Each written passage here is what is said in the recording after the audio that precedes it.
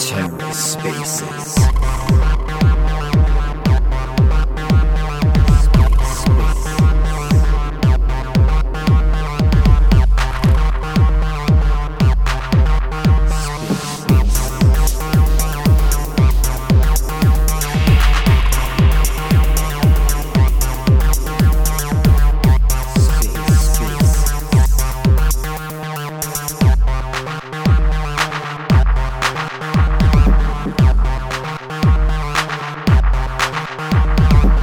Hello and welcome to The Ether. Today is Tuesday, December 21st, 2021. This is a space hosted by Orbital Command. It's the Alpha Hour with special guest Fanfury. Let's take a listen. You hear me now? Yeah. Yay! Oh man. Pleasure. Wow. This was an exercise. That's definitely one word to describe it, I would say. Yeah. My apologies to everyone on the call. I've kept you guys waiting for quite some time with me just being a noob, to be honest. So I apologize for that. No worries, man. We're super happy to have you on. So I guess we can get started now. So what's up, everyone, and welcome back to another one of our Alpha Hour Twitter Spaces. This is where we bring on big brains from protocols on Terra and give you guys, the community members, the opportunity to ask them some questions and learn about their project. So today we're fortunate enough now, after some troubleshooting on the audio side, to have Adrian from Fanfury join us. So Adrian, welcome to Alpha Hour. Thank you so much, everyone. Thank you for having me here. It's an absolute pleasure to be here. I've been on the other side of the of the mic for on multiple occasions, and it's a pleasure to be on this side for once. Absolutely. Well, we're happy to have you here, man. We're really excited about the protocol that you guys are launching. So just for the sake of everyone in here, the format of this is just the same as we always run it. So my name is Zion. We also have Edwin and Andy here. So Andy's Rebel DeFi, and then we have Edwin, all of us from Orbital Command. And so we have some questions we can ask Adrian, but we also want to give all of you guys the opportunity to ask some questions or comment on things that you find interesting as well. So it's a community space. So if you'd like to speak and just ask a question or comment on something, just request to speak, and then Andy or I or Edwin can promote you to speaker. So Adrian, maybe a good place to start for us is with your background. Could you just tell us a little bit about your background and your role at Fanfury? Yeah, absolutely. I'd love to. My background's actually, to be honest, I've been a designer for most of my life. I've been working with design for, I'd say, a little over 10, 12 years now. For the most part, product design, applications, web, and mobile across industries. So I've been doing that for quite a while. My last stint was essentially with a financial firm where I essentially got into cryptocurrency, got into blockchain, and that's sort of where my journey into down the rabbit hole sort of started, so to say. But that's essentially what my sort of background is. And I think where I started in terms of crypto, I think I'd say about a year or so ago, maybe a little more than that. Started just dabbling with trading for a while. Followed a few of the OG guys, and then got to know about Luna. Followed Nicholas Flamel for quite a while, Midas, a few of the other guys that really introduced me to, what Luna was and what Terra was. And it's been an exciting year, to be very honest. This last year has been a tremendous year in terms of just growth and in terms of just getting into the ecosystem itself, learning. It's been a huge, tremendous year of learning. So I'm excited for what we're building, what we're bringing, and can't wait to get started. Well, thanks for giving us that brief overview there of yourself, and it sounds like you're really excited about cryptocurrency and everything in the Terra ecosystem here. Could you tell us a little bit about Fanfury for those that have not read through the white paper, maybe, and just give us a brief overview of what you guys are bringing to the Terra ecosystem? Yeah, sure. So, essentially, what I do at Fanfury is I sort of run the product side of things and look at it in terms of, the direction, the tokenomics, and the actual structure. So, Fanfury is essentially you could look at it as an esports sort of ecosystem that we're building out. But what we're doing is we're starting with a daily fantasy sports platform. The To be honest, we actually always had the intention of starting a fantasy sports platform on Defi Ives, and that was the initial idea, and we've always rolled with that. And I think a lot of this came along because as fantasy sports players, we've played fantasy sports for multiple years. Me and a lot of the other members on my team as well. We've got our own clubs that we support. To be honest, all of us have grown up being sports people at some point during our school or college careers, and it's always been part of sort of our existence. I would say till today.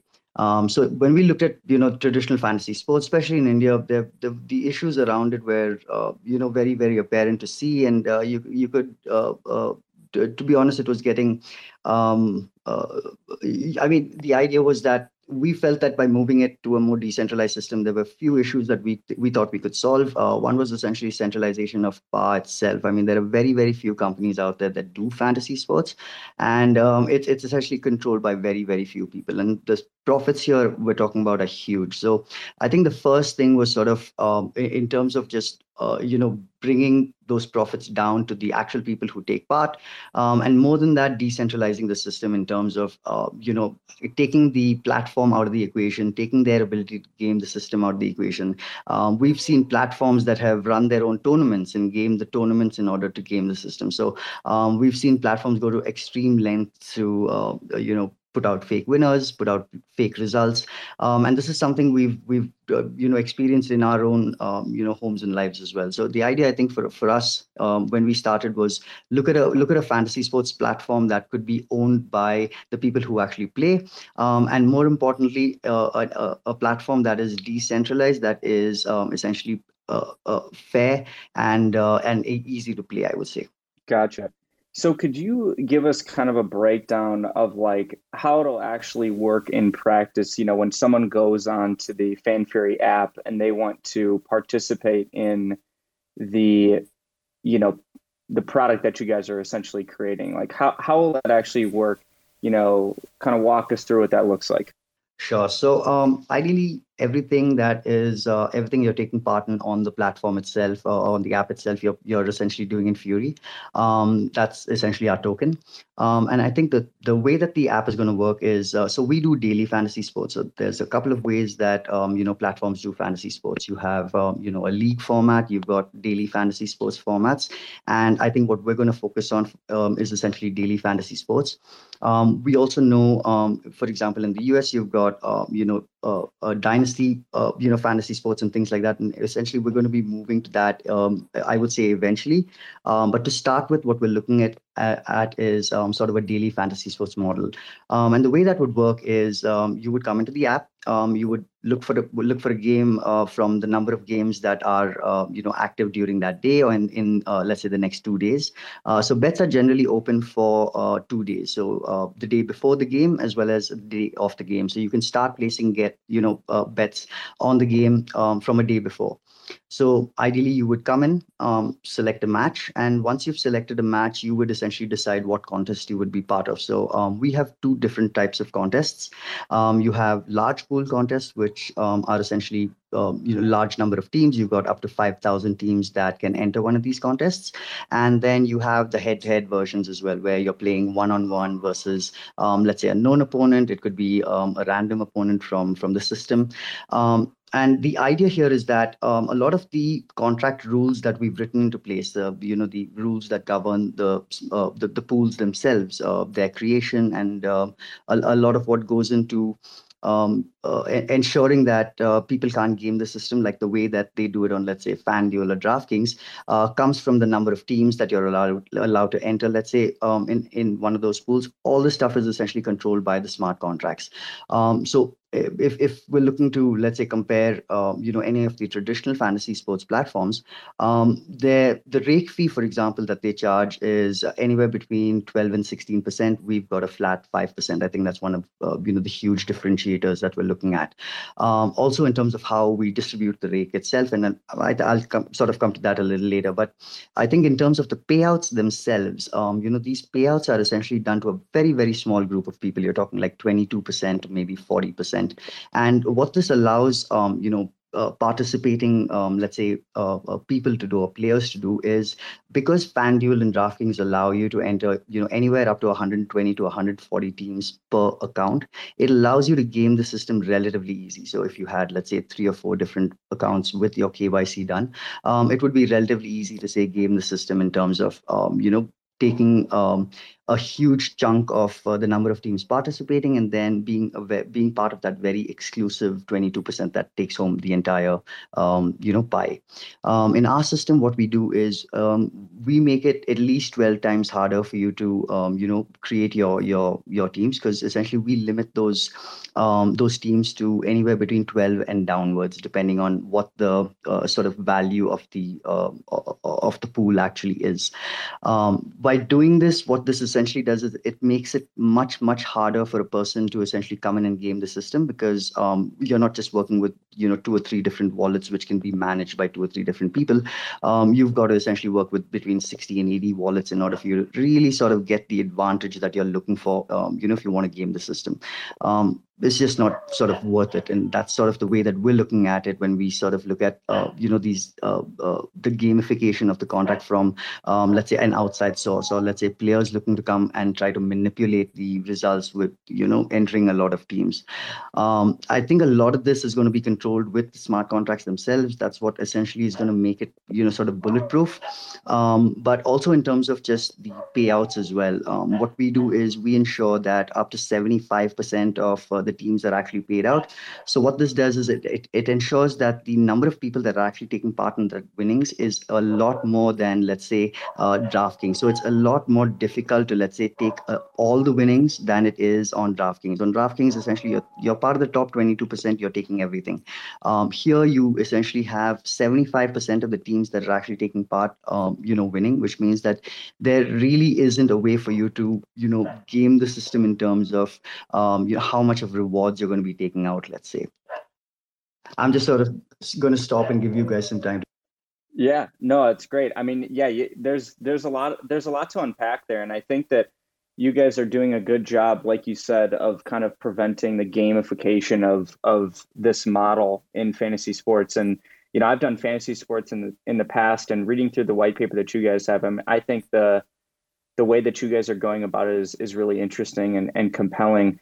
I wanted to unpack, the team aspect a little bit more, because you talked about the teams, and I was wondering if you could go into how does team construction work in Fanfury? Like, are people going to be going in there and creating their own teams based on like the players? So like if we're talking about like the NBA, I'm going to go on there and I'm going to be able to create a team like that. Or how is the team construction going to work on Fanfury, I guess?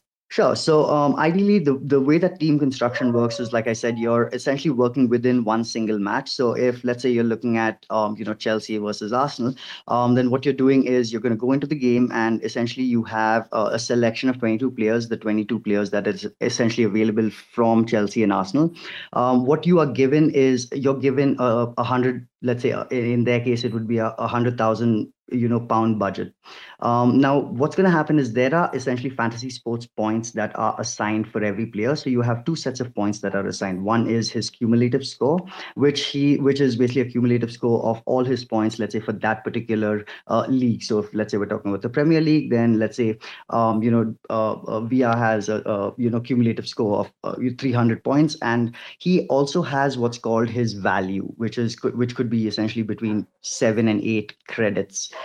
So what you're doing is you're using the total number of points to gauge the value of the player, to gauge how good he is, to gauge, what are his probabilities of giving you a good score. And you're using the value to essentially ensure that you fit your 11 players within that £100,000 budget. So the idea here is that you're going to have some players that are going to be really expensive, think 12, 13 credits, and you're going to have most players that are going to hover around the 8, 9 credit range. So the idea here is that you really can't have all of the best players on your team. You really need to sort of balance it out in terms of how many good players you have versus how many of the not so hot players you're going to put onto your team.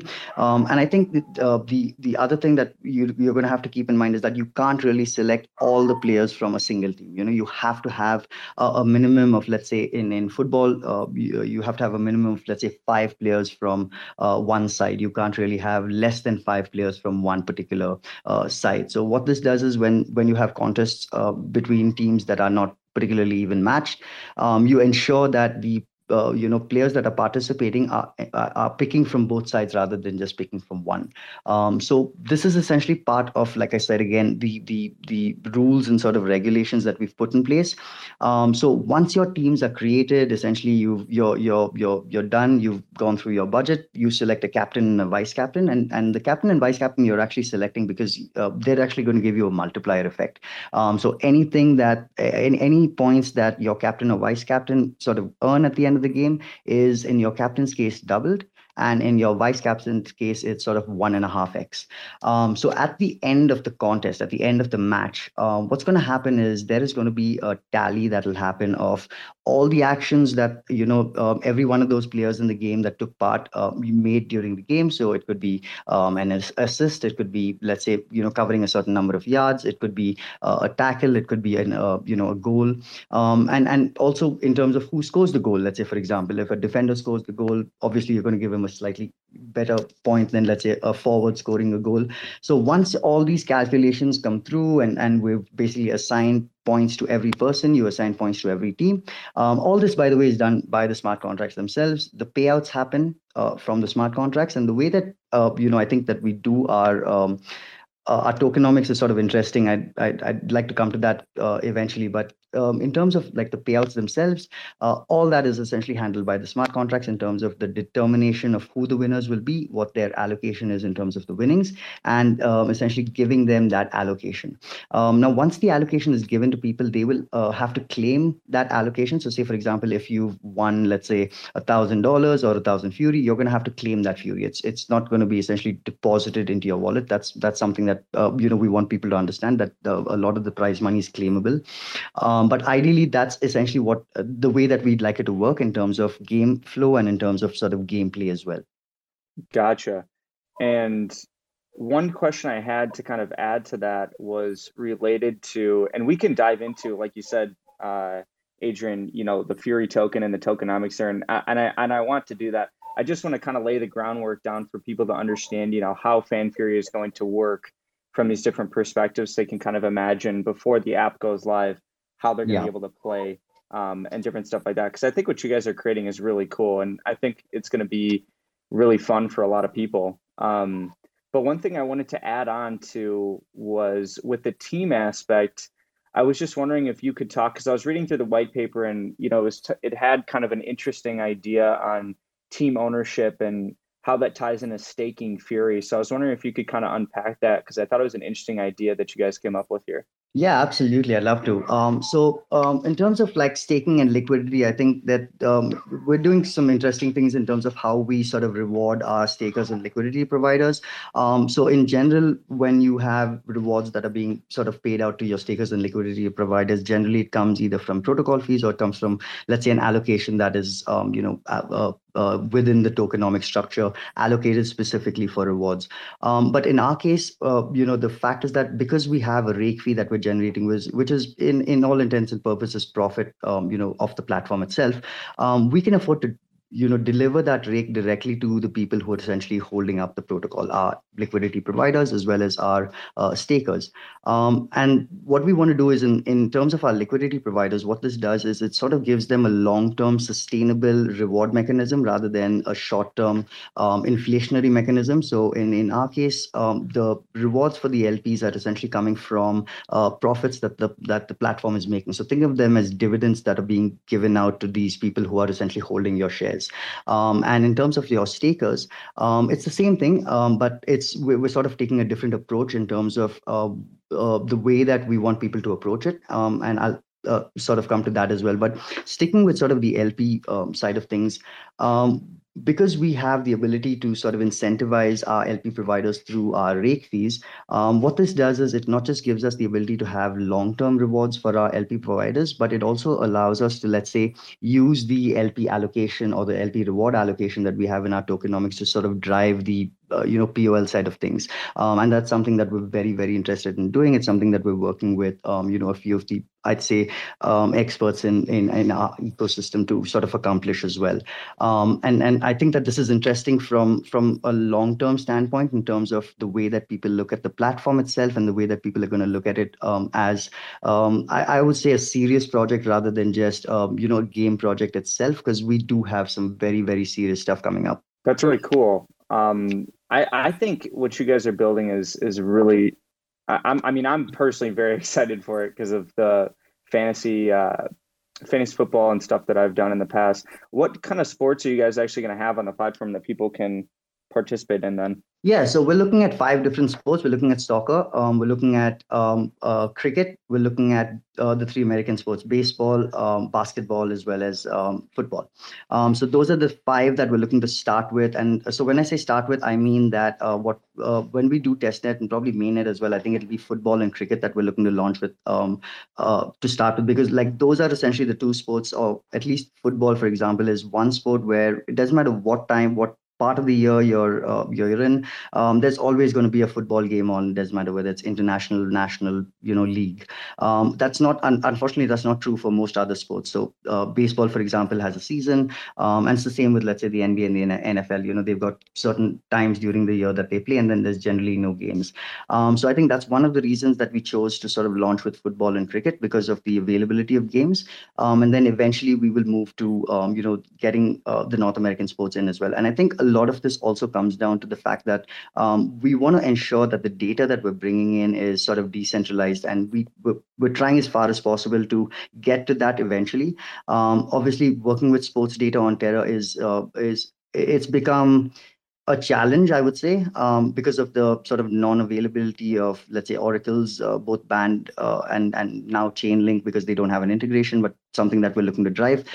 So I think that one of the other aspects of the how we're sort of providing or let's say contributing to the ecosystem is by essentially having access to our own Oracle. So what we want to do is eventually come to a point where we are essentially the ones who are providing this fantasy sports for these 5 sports, or the points for these 5 sports. So what this does is it doesn't just give other platforms within Terra the opportunity to use our Oracle service, but it also gives other chains as well. So when you list on BAN, you list on Chainlink, you give other protocols the opportunity to then come in and sort of use our data that's proprietary to us, in terms of sports data itself, or fantasy sports data itself, because there really isn't anyone out there who's doing decentralized fantasy sports data. Sports data, yes. Fantasy sports data, no. So I think that like once we sort of get that running, I think then that's when we can sort of look at it as end-to-end being decentralized, in terms of not just the data that's coming in, but how it's processed and then how it's being used as well. Well, the classic follow-up question here, Adrian, is when launch? And I know the classic answer is usually when it's ready, but I was just curious if you could drop any alpha for us on when you think Fanfury is going to launch. Yeah, so I'm going to be honest, like we're beta testing right now internally. The app is sort of ready. What we do want to do is to sort of launch the web application. So we've separated the app experience or the game experience into 2 separate parts. You've got the gameplay, which is mobile app. It's going to be Android and iOS. You'll be able to play on both. And then we've got the sort of staking side of things that we're looking to build a whole narrative and sort of lore around. And that's sort of where this whole staking teams and team staking teams pools sort of come in. So the way that we're looking at it is we have 250 teams that are essentially tied to the 5 different sports that we're tying with. So you'll have 50 teams. Think of them as being monikers of the current sports teams that you follow. So for example, if you had Arsenal, then it would in our metaverse probably be called the Gunners. So there is sort of that connection that you're going to see immediately. But it's not going to be a direct connection. It's not going to be something that is explicit. And what we're looking to do is to sort of create this sort of story behind these clubs. And the idea here is that you have these owners who are essentially able to claim these team staking pools. So you'll be able to, let's say, claim the Lakers team staking pool. And what this does is it gives you the opportunity to now take part in sort of a gamified prize pool that sort of gets distributed every day. So if you remember, we were talking about the rake fee, and I said that half of it is going to our LP providers. The other half is essentially being given to our stakers, and the way that it's being distributed is 80% of that rake fee that's distributed every day is distributed to pretty much every staker in every single pool. So 250 pools, however many stakers, it's distributed to every one of them. The 20% that's at the top, that 20% goes to the team staking pool that sits at the top of that, let's say, league table. You know what I mean? So the idea here is that what we want to do is we want to sort of get the that cult sort of following that people have for their clubs, that pride that they sort of put in their clubs, and we want to use that to drive people to come in and sort of stake their tokens and drive their teams up the table. And the idea here is that when you're talking to sports fans, and you talk to them about fantasy sports, it's not that far a stretch in terms of getting them to sort of move, because it's not that you have it's not an area that you need to sort of teach them. Sports fans are very, very comfortable with fantasy sports. So in terms of getting people to move, it's going to become very easy for us because of two separate things. One is, of course, the reward mechanisms that we've put in place, and the fact that you are actually taking part in the profits, but also in terms of just ease of moving. The platform is going to be very, very easy to use in terms of logging in, the entire wallet creation experience, the on and off ramping that we're going to have for your fiat. You'll be able to use Fanfury within your sort of day-to-day setting, and I don't want to drop too much of alpha there, but the idea here is that we're going to give people the opportunity to really use the platform and really take part in the platform, so that when you're in the platform, it's not like a regular fantasy sports platform where you've got these fake coins that you don't really do anything with.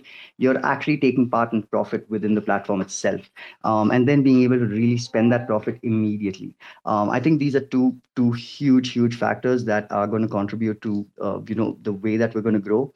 And in terms of like what sort of marketing sort of strategies we're looking at in terms of how to sort of bring in audiences into Terra. Yeah, this is one thing that I really wanted to talk about today, because when I saw it in the white paper, I thought this is something I think that the Terra community is really going to get excited about. I mean, so just to kind of summarize what you were talking about there. So the way it's going to work is there's going to be 300 teams across 5 different sports, and basically people will be able to, on a first come first serve basis, claim one of these teams. And these teams, correct me if I'm wrong, are these teams that already exist? These are teams that like the LA Lakers or the Milwaukee Bucks or something like that, right? These are the That's absolutely. Yeah, that's absolutely the way we're looking at it. But like I said, you're going to look at them, and if you're a local, you're going to know what it means. So let's say, for example, like I said, you have the COP. Where as soon as you say the COP, I'm sure all the Liverpool fans out here know what I'm talking about. So it's going to be very sort of local slangish, but it's not. You're gonna sort of know exactly which club we're talking about, I'd say. And it is going to be, yes, the real clubs out there, whatever you're looking at in terms of clubs within those 5 sports. Yes, we're looking at all those clubs. So the idea here is that we're limiting club ownership to like 1 wallet per club, and we know it's going to be a slightly difficult task for us to keep track in terms of people creating multiple wallets. So there is a claiming fee that we're attaching to it, and so we're looking at ways where it's going to become at least a little expensive for you to be able to hold more than 1 club. But the idea here is that, I mean, why would you want to? I mean, you want to hold your club. You want to be able to bid for your club and claim your club, and then be able to drive that up the table, because the reward systems that are being paid out are paid out every day. That top 20%, that's every day. So the idea here is that you don't win today, there's always tomorrow, and there's always the next day after that. Absolutely, man. Yeah, this is a really cool model that you guys have created here. And yeah, I think you hit the nail on the head there with the problem that you guys are, kind of tasked to solve here, is how do you kind of disincentivize people coming in and, either bots coming in or, individuals coming in and trying to claim all, well, multiple of these teams that are in here. And I was just curious if you guys have thought about from the bot aspect, because one of the models that a lot of people are, utilizing nowadays is like LBPs. And obviously, that plays into disincentivizing bots at the initial offset of a token launch. How have you guys thought about bots in terms of this model with the staking and the teams? Yeah, so I think we've looked at it in two sort of separate terms. I think that in terms of the team staking pools themselves, I think what we are looking at maybe doing is to utilize, let's say, the lunatic score. We maybe look at that in terms of sort of vetting process, so to say. And in terms of the token launch itself, yes, we absolutely did look at LBPs. That was sort of the first thing that came to mind. It was before most of the other protocols use them. We were so bots has been a huge thing for us because of the fact that we're a social platform. We need as many people to hold our token as possible to make us as democratic as possible as a social platform. So the idea from the start was always looking at ways that we could control bot manipulation and large, huge deposits coming in and scooping up tokens at low prices. So when Astroport, advertised their LVPs, that was one of the first things we sort of looked at. And I think that from our point of view, what we're more looking to do is to sort of integrate with Scout. I think that's sort of the direction that we're probably looking to go in. And I think there's a few reasons for that. And one specifically is the fact that with Astroport, we're sort of going to have to audit our own LVP contracts. And to be honest, it's another contract to audit, to be honest. And when we were looking at it in terms of the outcome, we felt that the outcome is going to be the same in terms of bot prevention as well as whales, as well as the fact that you're going to have relatively even price discovery. And once you do have that price discovery, the ability for us to then have POL right from the start is going to be relatively easy as well. I think that there were a lot of things that we looked at when we looked at Pylon Scout and said that that's probably the best way for us to go, because it gives the community the opportunity to all buy the token at a single price. It prevents bots, prevents whales, as well as what we can then do is to essentially say that the liquidity that we're providing, you're not going to have a lot of movement on that in terms of price, simply because everybody's coming in, or at least a relatively large amount of people are coming in at single price. If I can ask a question here, Adrian, you mentioned this. Your goal is to be a social platform, and my question is in regard to the mechanics of that. Like, how is there going to be an opportunity for like a chat platform, or also the news in regard to the sports? Like, is that something that we're going to have to do off of the app, or is that something that's going to be built in? So I think a lot of that right now is being driven, through Discord, to be honest. But we would absolutely be looking at a YouTube channel. I think that's something that's absolutely on the horizon. We're looking at essentially sort of a content-driven YouTube channel, very similar to the way that I'm sure you guys have fantasy football in the US. It's sort of a Twitter channel that does just fantasy sports related content. So we're looking at something very similar in terms of the social aspect and how we want to connect with people. But in terms of like user generated content, we have not given that a lot of thought in terms of, let's say, a chat experience. It's something that we could look at, but from our experience, like a chat experience in a fantasy sports app, we've not seen it before. I mean, it would be nice for us to see sort of the experience that we're looking at, because we don't see a lot of use case for that, but it would be an interesting thing to look at.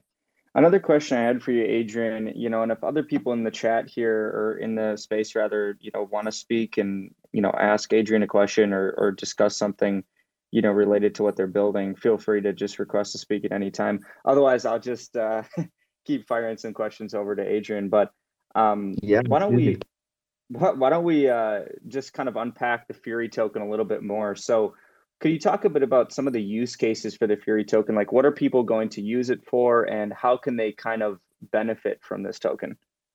Sure. So essentially, the Fury token is going to be used for pretty much everything within the the sort of Fanfury ecosystem, so to say.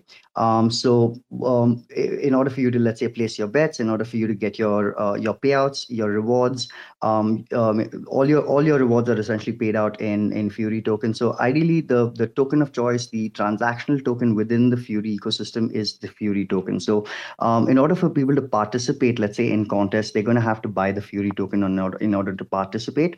But having said that, like the way that the way that the tokenomics works is it works by essentially taking your bets in Fury tokens, but holding your bets in USD. So the idea here is that, let's say, for example, you've got a 50,000 USD pool, and you've got 5,000 teams taking part, each paying $10. So the idea here is that when a person comes in to make that entry fee payment of $10, what the system is going to do is, or the smart contract's going to do is, it's essentially going to look at what the price of Fury token is at that point. It's going to take that amount of Fury from the participant. And as soon as it takes that amount of Fury, it immediately essentially converts that Fury into USD and holds it in USD. So at all times, what we're doing is we're taking a certain amount of USD worth of Fury tokens and holding that in USD. So although we're taking the bets in Fury, we're holding it in USD. And the reason we're doing this is because of the burn mechanism that we're implementing in terms of the from essentially the rake fee. So from the rake fee, 50% is distributed as profit to stakers and liquidity providers, but 40% essentially is burnt. And the way that burn happens is it happens based on the value of USD. So say, for example, if you've got a 5,000 or a $50,000 pool, you're essentially going to be burning approximately 2% of that. So you're looking at about $1,000 worth of burn. So the idea here is that when the burn happens, or when you're actually doing the burn, the idea is that you have $1,000, you buy $1,000 worth of Fury tokens at that point, at that price, and you burn it at that price. So essentially what we're saying is that if the price of Fury is, let's say, low, what you're going to do is you're going to burn a lot more Fury tokens, versus if the price of Fury is relatively high, you're burning a lot less. So think of it as, if the price of Fury is, let's say, 10 cents, you're burning 20 tokens, versus if the price of Fury is $1, you're burning 2. And what this is going to do is it essentially puts a certain amount of pressure on the token itself, on the value of the token itself, because the way that we look at it is there's going to be a certain amount of buying pressure that's going to come from essentially gameplay. So if at all there is a slide in price, it should essentially be taken care of by this burn mechanism, because as soon as the price starts to fall too heavily, you're going to have a huge amount of burn that happens in terms of the actual token itself. And because we have a fixed supply, we've got a fixed supply of 420 million. What that's going to do is it's going to put pressure on the supply side of things, because you're going to have a certain amount of circulating supply that's going to sort of come down once you have those burns happening on every single contest that happens. So that's essentially the way that we're looking at the tokenomics, and why we feel the token is going to be a stronghold. One, because obviously it's an ecosystem token. It is going to be transactional. It's going to be used for everything that essentially takes part that happens within the app. But I think the second thing is also in terms of the way that the tokenomics is structured. It's structured in a way where essentially it's deflationary, but it's deflationary not just in terms of like an arbitrary amount of tokens. It's deflationary pretty much tied to the price of the token itself. And I think what this does is it gives the token breathing room when the token starts to rise in price. So then essentially what that does is it ensures that there's enough tokens in circulation to not put, let's say, pressure on the price, let's say, for example. Gotcha. Okay, well, that's really cool. Now I want to know how I can get my hands on the Fury token. When are you guys planning on launching this token, and how do you guys plan on distributing that to people then? Yeah, so I think the first thing will be the TG event will essentially be Pylon Scout, like I said. So we're looking at doing essentially a raise on Pylon Scout. So you'll be able to, I'd like to sort of maybe go into how Pylon Scout works for the people that, are here that don't sort of know how these two things. So LBPs and Pylon Scout sort of work the same way. So if you've worked with, let's say, Astro tokens right now, you know how LBPs function. But Pylon Scout essentially works very similarly in terms of the way that they look at price discovery. So what happens is you have a certain number of tokens that you put in terms of a public sale. So in our case, let's say that number is, for example, 20 million.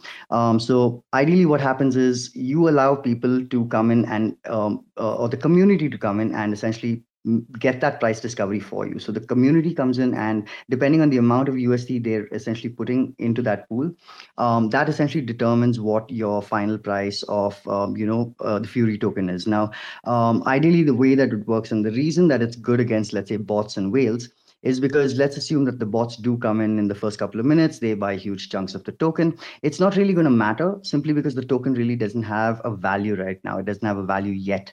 So the way that it works is, these deposits are essentially kept open for a certain period of time. It could be, let's say, 24 hours, it could be 7 days.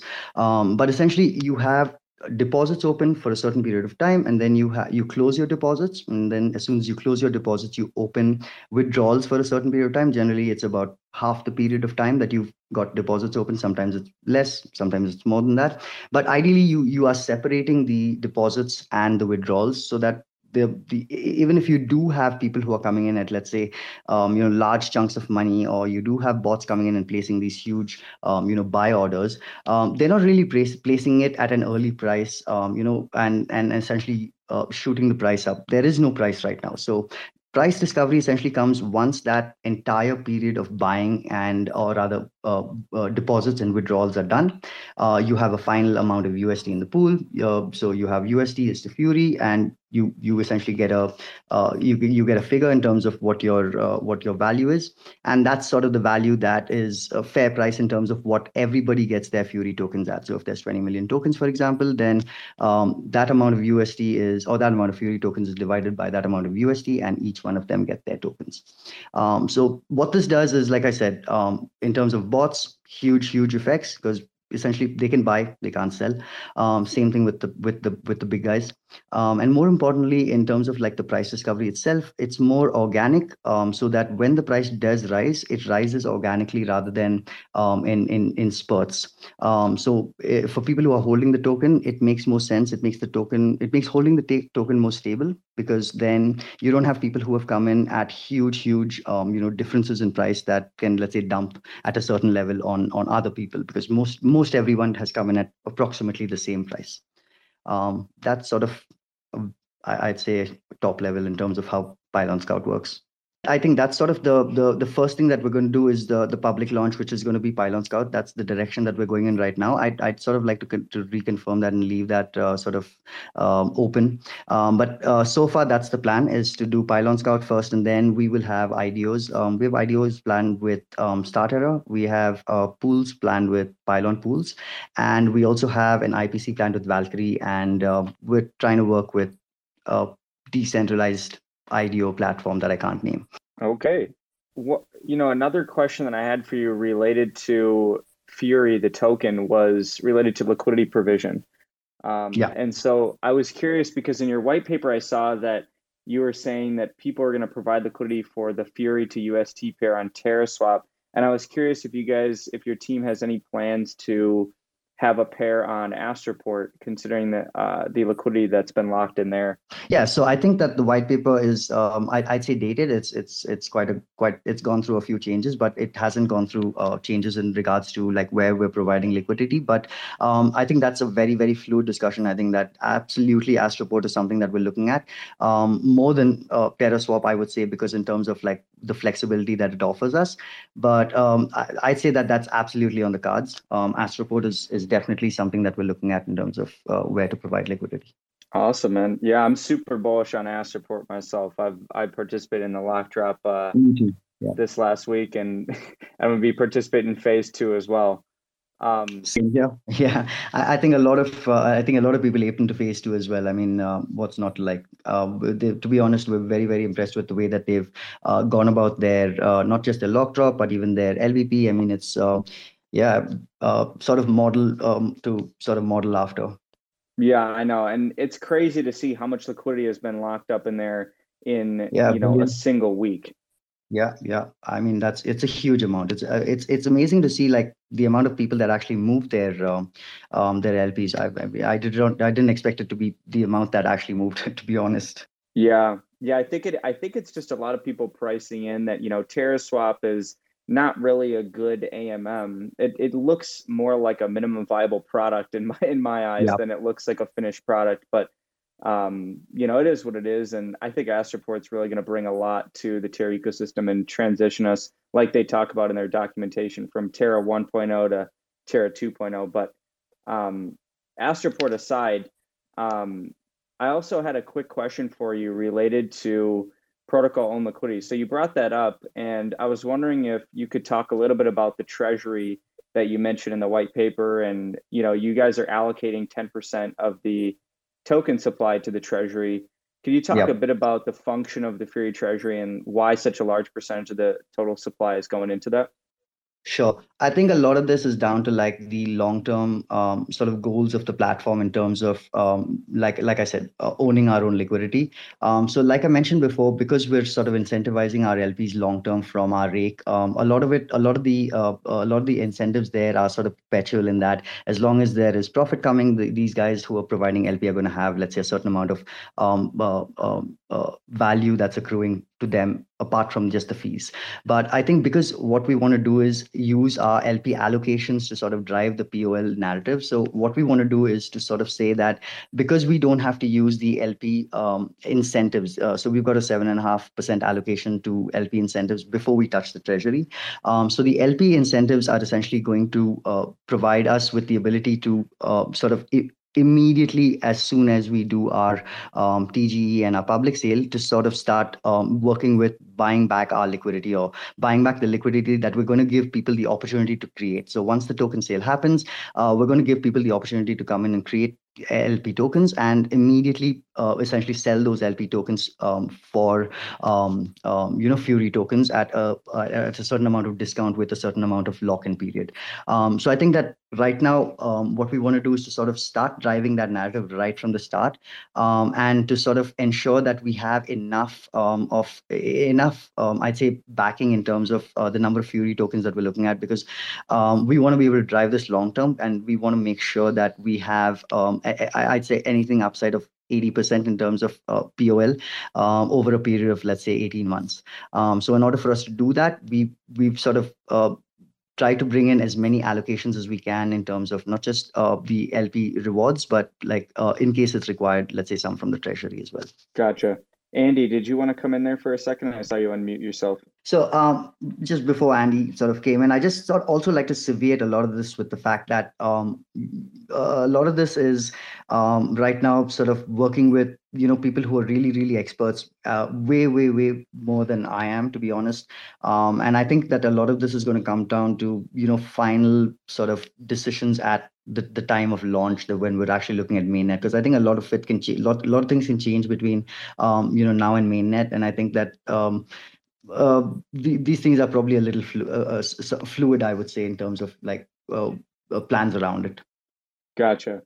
Yeah, no, that makes sense. I mean, I know how startups work. I mean, you start something and you iterate on things, you have some assumptions, you test them, you see what, you think is going to work, and you obviously are iterating on things as you go. So yeah, that makes total sense that things will be fluid for you guys as you go. Maybe what we'll do is, we would love to have you back on in the future as you guys get closer to launch, so we can talk about the launch and the Fury token some more, and what you guys are going to be actually launching with, if anything changes between now and then. Yeah, absolutely. So I think, like I said, testnet should probably be out, I'd say, before the year end. So there will be a testnet rewards program that is going to go live, I'd say, within the next day or so. That is essentially going to have 1 million tokens that's going to be on offer for people that participate. So it's essentially down to like 10,000 people. We've got 10,000 people that we're opening it up to initially, who are going to be able to participate in, let's say, the reward program. And then after that, we're opening it up to pretty much anyone who wants to come in and participate. But yeah, if there's going to be a registration that's going to go out in the next few days. So if you want to come and participate in the testnet rewards program, that's going to be up. We're very very excited about that. And I think in terms of like mainnet, we're looking at, I'd say we want to be able to get our audits done. We're very, very concerned that our audits are at least done by 2 auditors independently.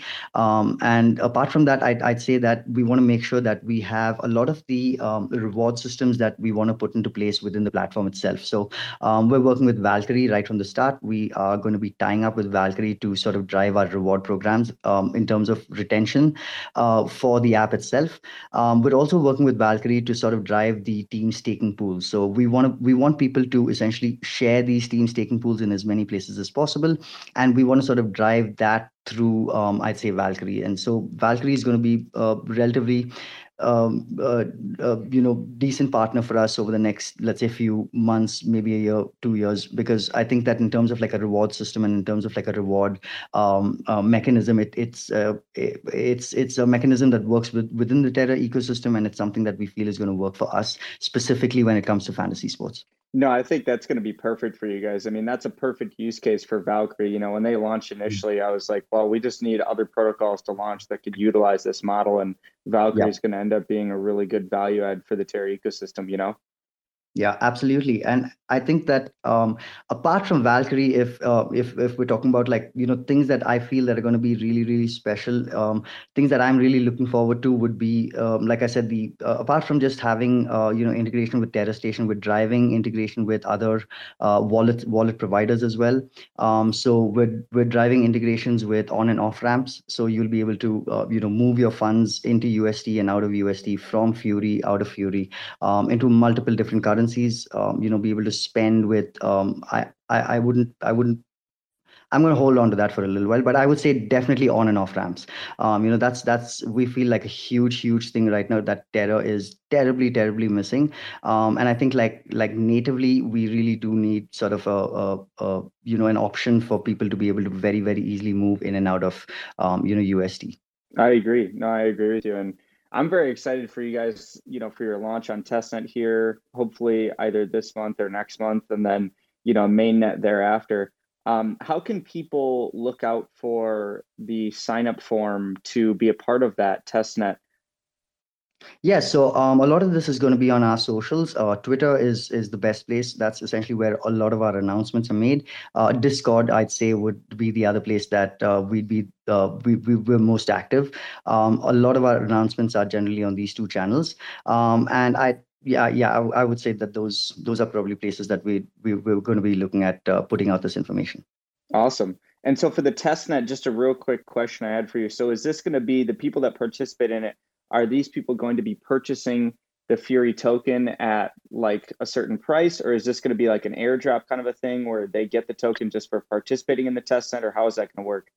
Yeah, so ideally, right now, since we don't have we don't have the tokens minted yet. We're still we'll talk about that separately. But ideally, for the testnet, what we want to do is to sort of have people use faucet, and what we want to do is we have the liquidity contract that we have in place. So we want essentially to work it exactly like the way we're going to do it in mainnet. So ideally, you're going to buy the Fury token using USD. Interact with the contract at a certain price. It's going to start at a certain price, and then you're going to interact with it, and then it's going to do its thing. But ideally, the idea here is that we have a certain number of Fury tokens. They're going to be allocated in the respective wallets, and ideally, that's the way that we're looking at doing it. I'm not sure if that makes sense. I'm sort of more to. I wish I had my technical guys here with me, to be honest. Oh yeah, no, I was just curious because you were saying earlier, that you guys had an allocation of Fury tokens that you were like allocating to the testnet launch that people are going to be able to like obtain somehow through participation. Yeah, so what we're going to do is we're essentially incentivizing behavior within testnet. So the idea here is that depending on sort of what you do within testnet, you're going to be allocated points. So say, for example, if you take part in a large contest, you're allocated 10 points. You take part in all 5 large contests, you're allocated like 70 points. So the idea here is that we're essentially driving a leaderboard. So the idea here is you have a certain number of tokens, a certain number of tokens that we've allocated, in this case, 1 million tokens. And that's going to be distributed to people who fall within certain areas of that leaderboard, let's say. We're still working out the sort of distribution mechanism right now, but the idea will be that the entire testnet program will be sort of action based. You will need to come in there and sort of do certain actions to qualify for a certain number of points, and those points will qualify you for a certain number of rewards. So those rewards will essentially be distributed on the Genesis event. So on the Genesis event, when the Genesis event happens, these will be airdropped. Gotcha. Okay, that makes sense. Well, there's some alpha for you guys. If you guys want to participate and get your hands on some of the Fury token, just participate in that testnet. Adrian, when you guys launch the Testnet News on Twitter. Send us a DM with that, and then we can distribute that as well on our Telegram. So we have an intel report that we put out all the news in the Terra ecosystem for it. So we'll put that up on there, and then also tweet it out as well to our followers. Yeah, we'd be very, very happy if you could do that for us. We're very happy to send it to you. Yes. Absolutely. Well, does anyone else, Edwin or Andy, do you guys have any last questions here for Adrian? I'll just jump in with a quick comment, if that's all right. Is my mic a bit better now? Yep. So we can hear you great. Awesome. I just think, like, I'm really passionate about bringing new people into the Terra ecosystem, and I think Fanfury is just going to be amazing for that. Like, tons of my real world friends love sports. They're sports betting, and they like doing fantasy sports as well. And I just think Fanfury is going to be such a great way to hook them into Terra. So yeah, I'm really excited about this.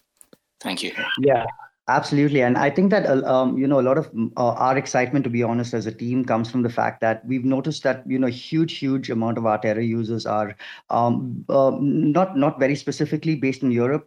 Europe is not specifically an audience that has been very Terra friendly for multiple reasons. And I think that with Fanfury, what we're going to do is we're going to have the ability to bring a lot of the audience in from, I'd say, the European audience, but not just the European audience, but I'd say the traditional TradeFi audience as well, because the way that our app is going to function is not going to look like a crypto app. I mean, it's not going to function like a crypto app. It's not going to, look like a crypto app. Ideally, it's going to work and function just like any other, app that you're going to be able to download on the Play Store. Think,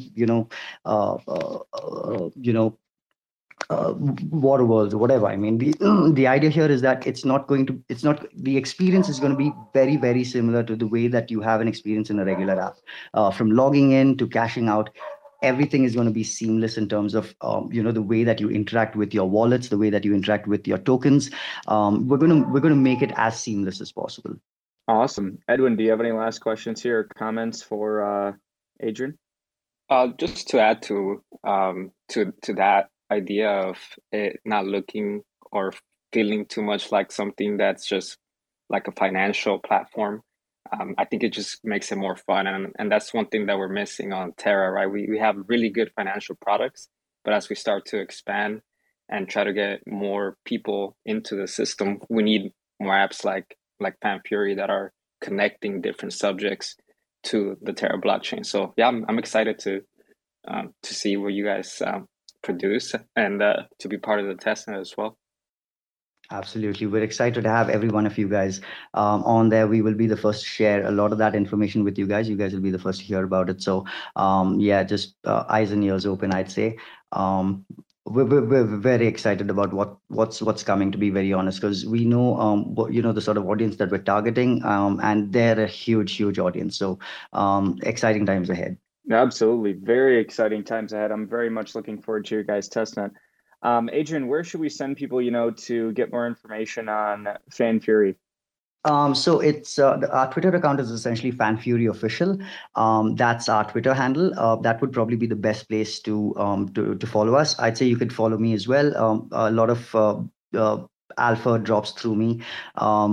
I'd say faster than it drops through Fanfury sometimes, because I've got sort of this problem when it comes to putting out information. So yeah, I'd say like those are probably the best places to get your information on Twitter. And then our Discord channel is again Fanfury Official. So those are the three places I would say is the best place to get any information about Fanfury.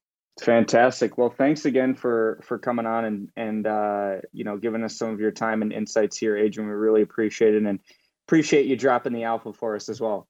Absolutely. So there's a lot more alpha, to be honest, where this came from. We're sort of pacing ourselves in terms of like the amount of alpha that we put out there. But I'll leave you guys with like one more sort of piece of information, which is the fact that we will have a very, very exclusive list of 250 passive income perpetual NFTs that we'll be launching. These will be sports NFTs that will be gamified, tied to sort of performance data. Last alpha, right there. Oh, okay. I like the sound of that. You'll have to keep us abreast with any updates there when you guys launch those. definitely do the same thing. Send us a DM or something, and then we can put something out on our Telegram or and our Twitter as well. Absolutely. All right, guys. Well, that about does it for the Alpha Hour here with Adrian from Fanfury. We hope you guys enjoyed it. If you guys want more news and developments in the Terra ecosystem, follow us on Twitter at Orbital Command, and also check out our Telegram news channel, which you can find in our bio here on Twitter. We put out all of the latest news on all things Terra related, so things like new protocol launches, new things like Fanfury, and other things in the Terra ecosystem. You can find that in our bio here on Twitter. And until next time, onward and upward, folks. Yes, sir. Just one last thing before you guys go. I just want to sort of just a huge shout out to you guys for one, just having me on the show, and two, just for what you guys do for the ecosystem. I've followed you guys for a long time, and like I said, a lot of alpha has dropped through you guys to me. So I'm just very, very happy to be here, to be talking to you guys, and glad that you guys had me on. So thank you guys. Thanks for checking out another episode of The Ether. That was Orbital Command hosting the Alpha Hour with Fanfury, recorded on Tuesday, December 21st, 2021. For TerraSpaces.org, I'm Finn. Thanks for listening.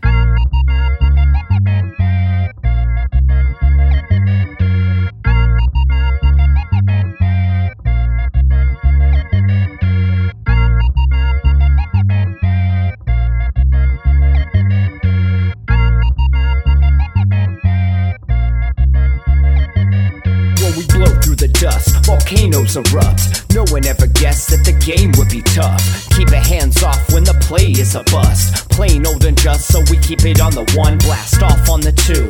Help me see the 3. Third eye open wide, checking out the scene. Laser beam focus, Starscream jokers, living off the fat of the people they approach. Tell me what happens when the land fights back. With the cliffs at our backs, make the last stand matter. No one ever planned for the famine on deck. We was walking all erect with the dead man swagger. Sitting in a little den, envisioning the middlemen. Listen to the fatal man play a little ditty, then talk about how all the leaders seem reptilian, lost in the maze, trying to make the next billion. Talk about how all the leaders seem reptilian, lost in the maze, trying to make the next billion.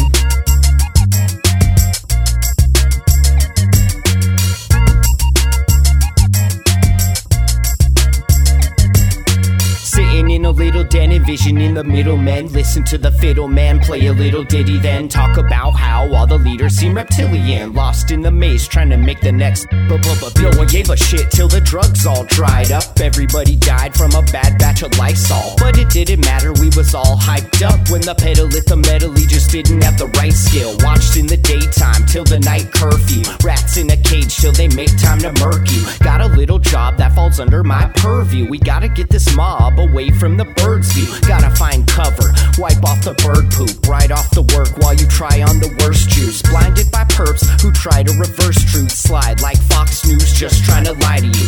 Eating up the slop like a bunch of hungry vagrants. I can't wait for the day they lock us up in stasis. Mock up a basement, could call me resilient. Waiting for the internet to make me a billion.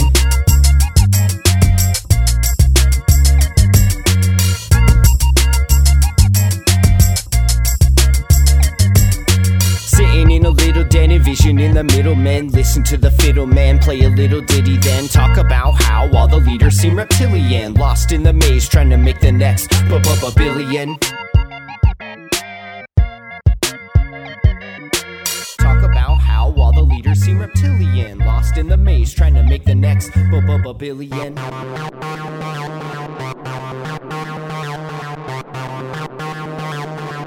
TerraSpaces.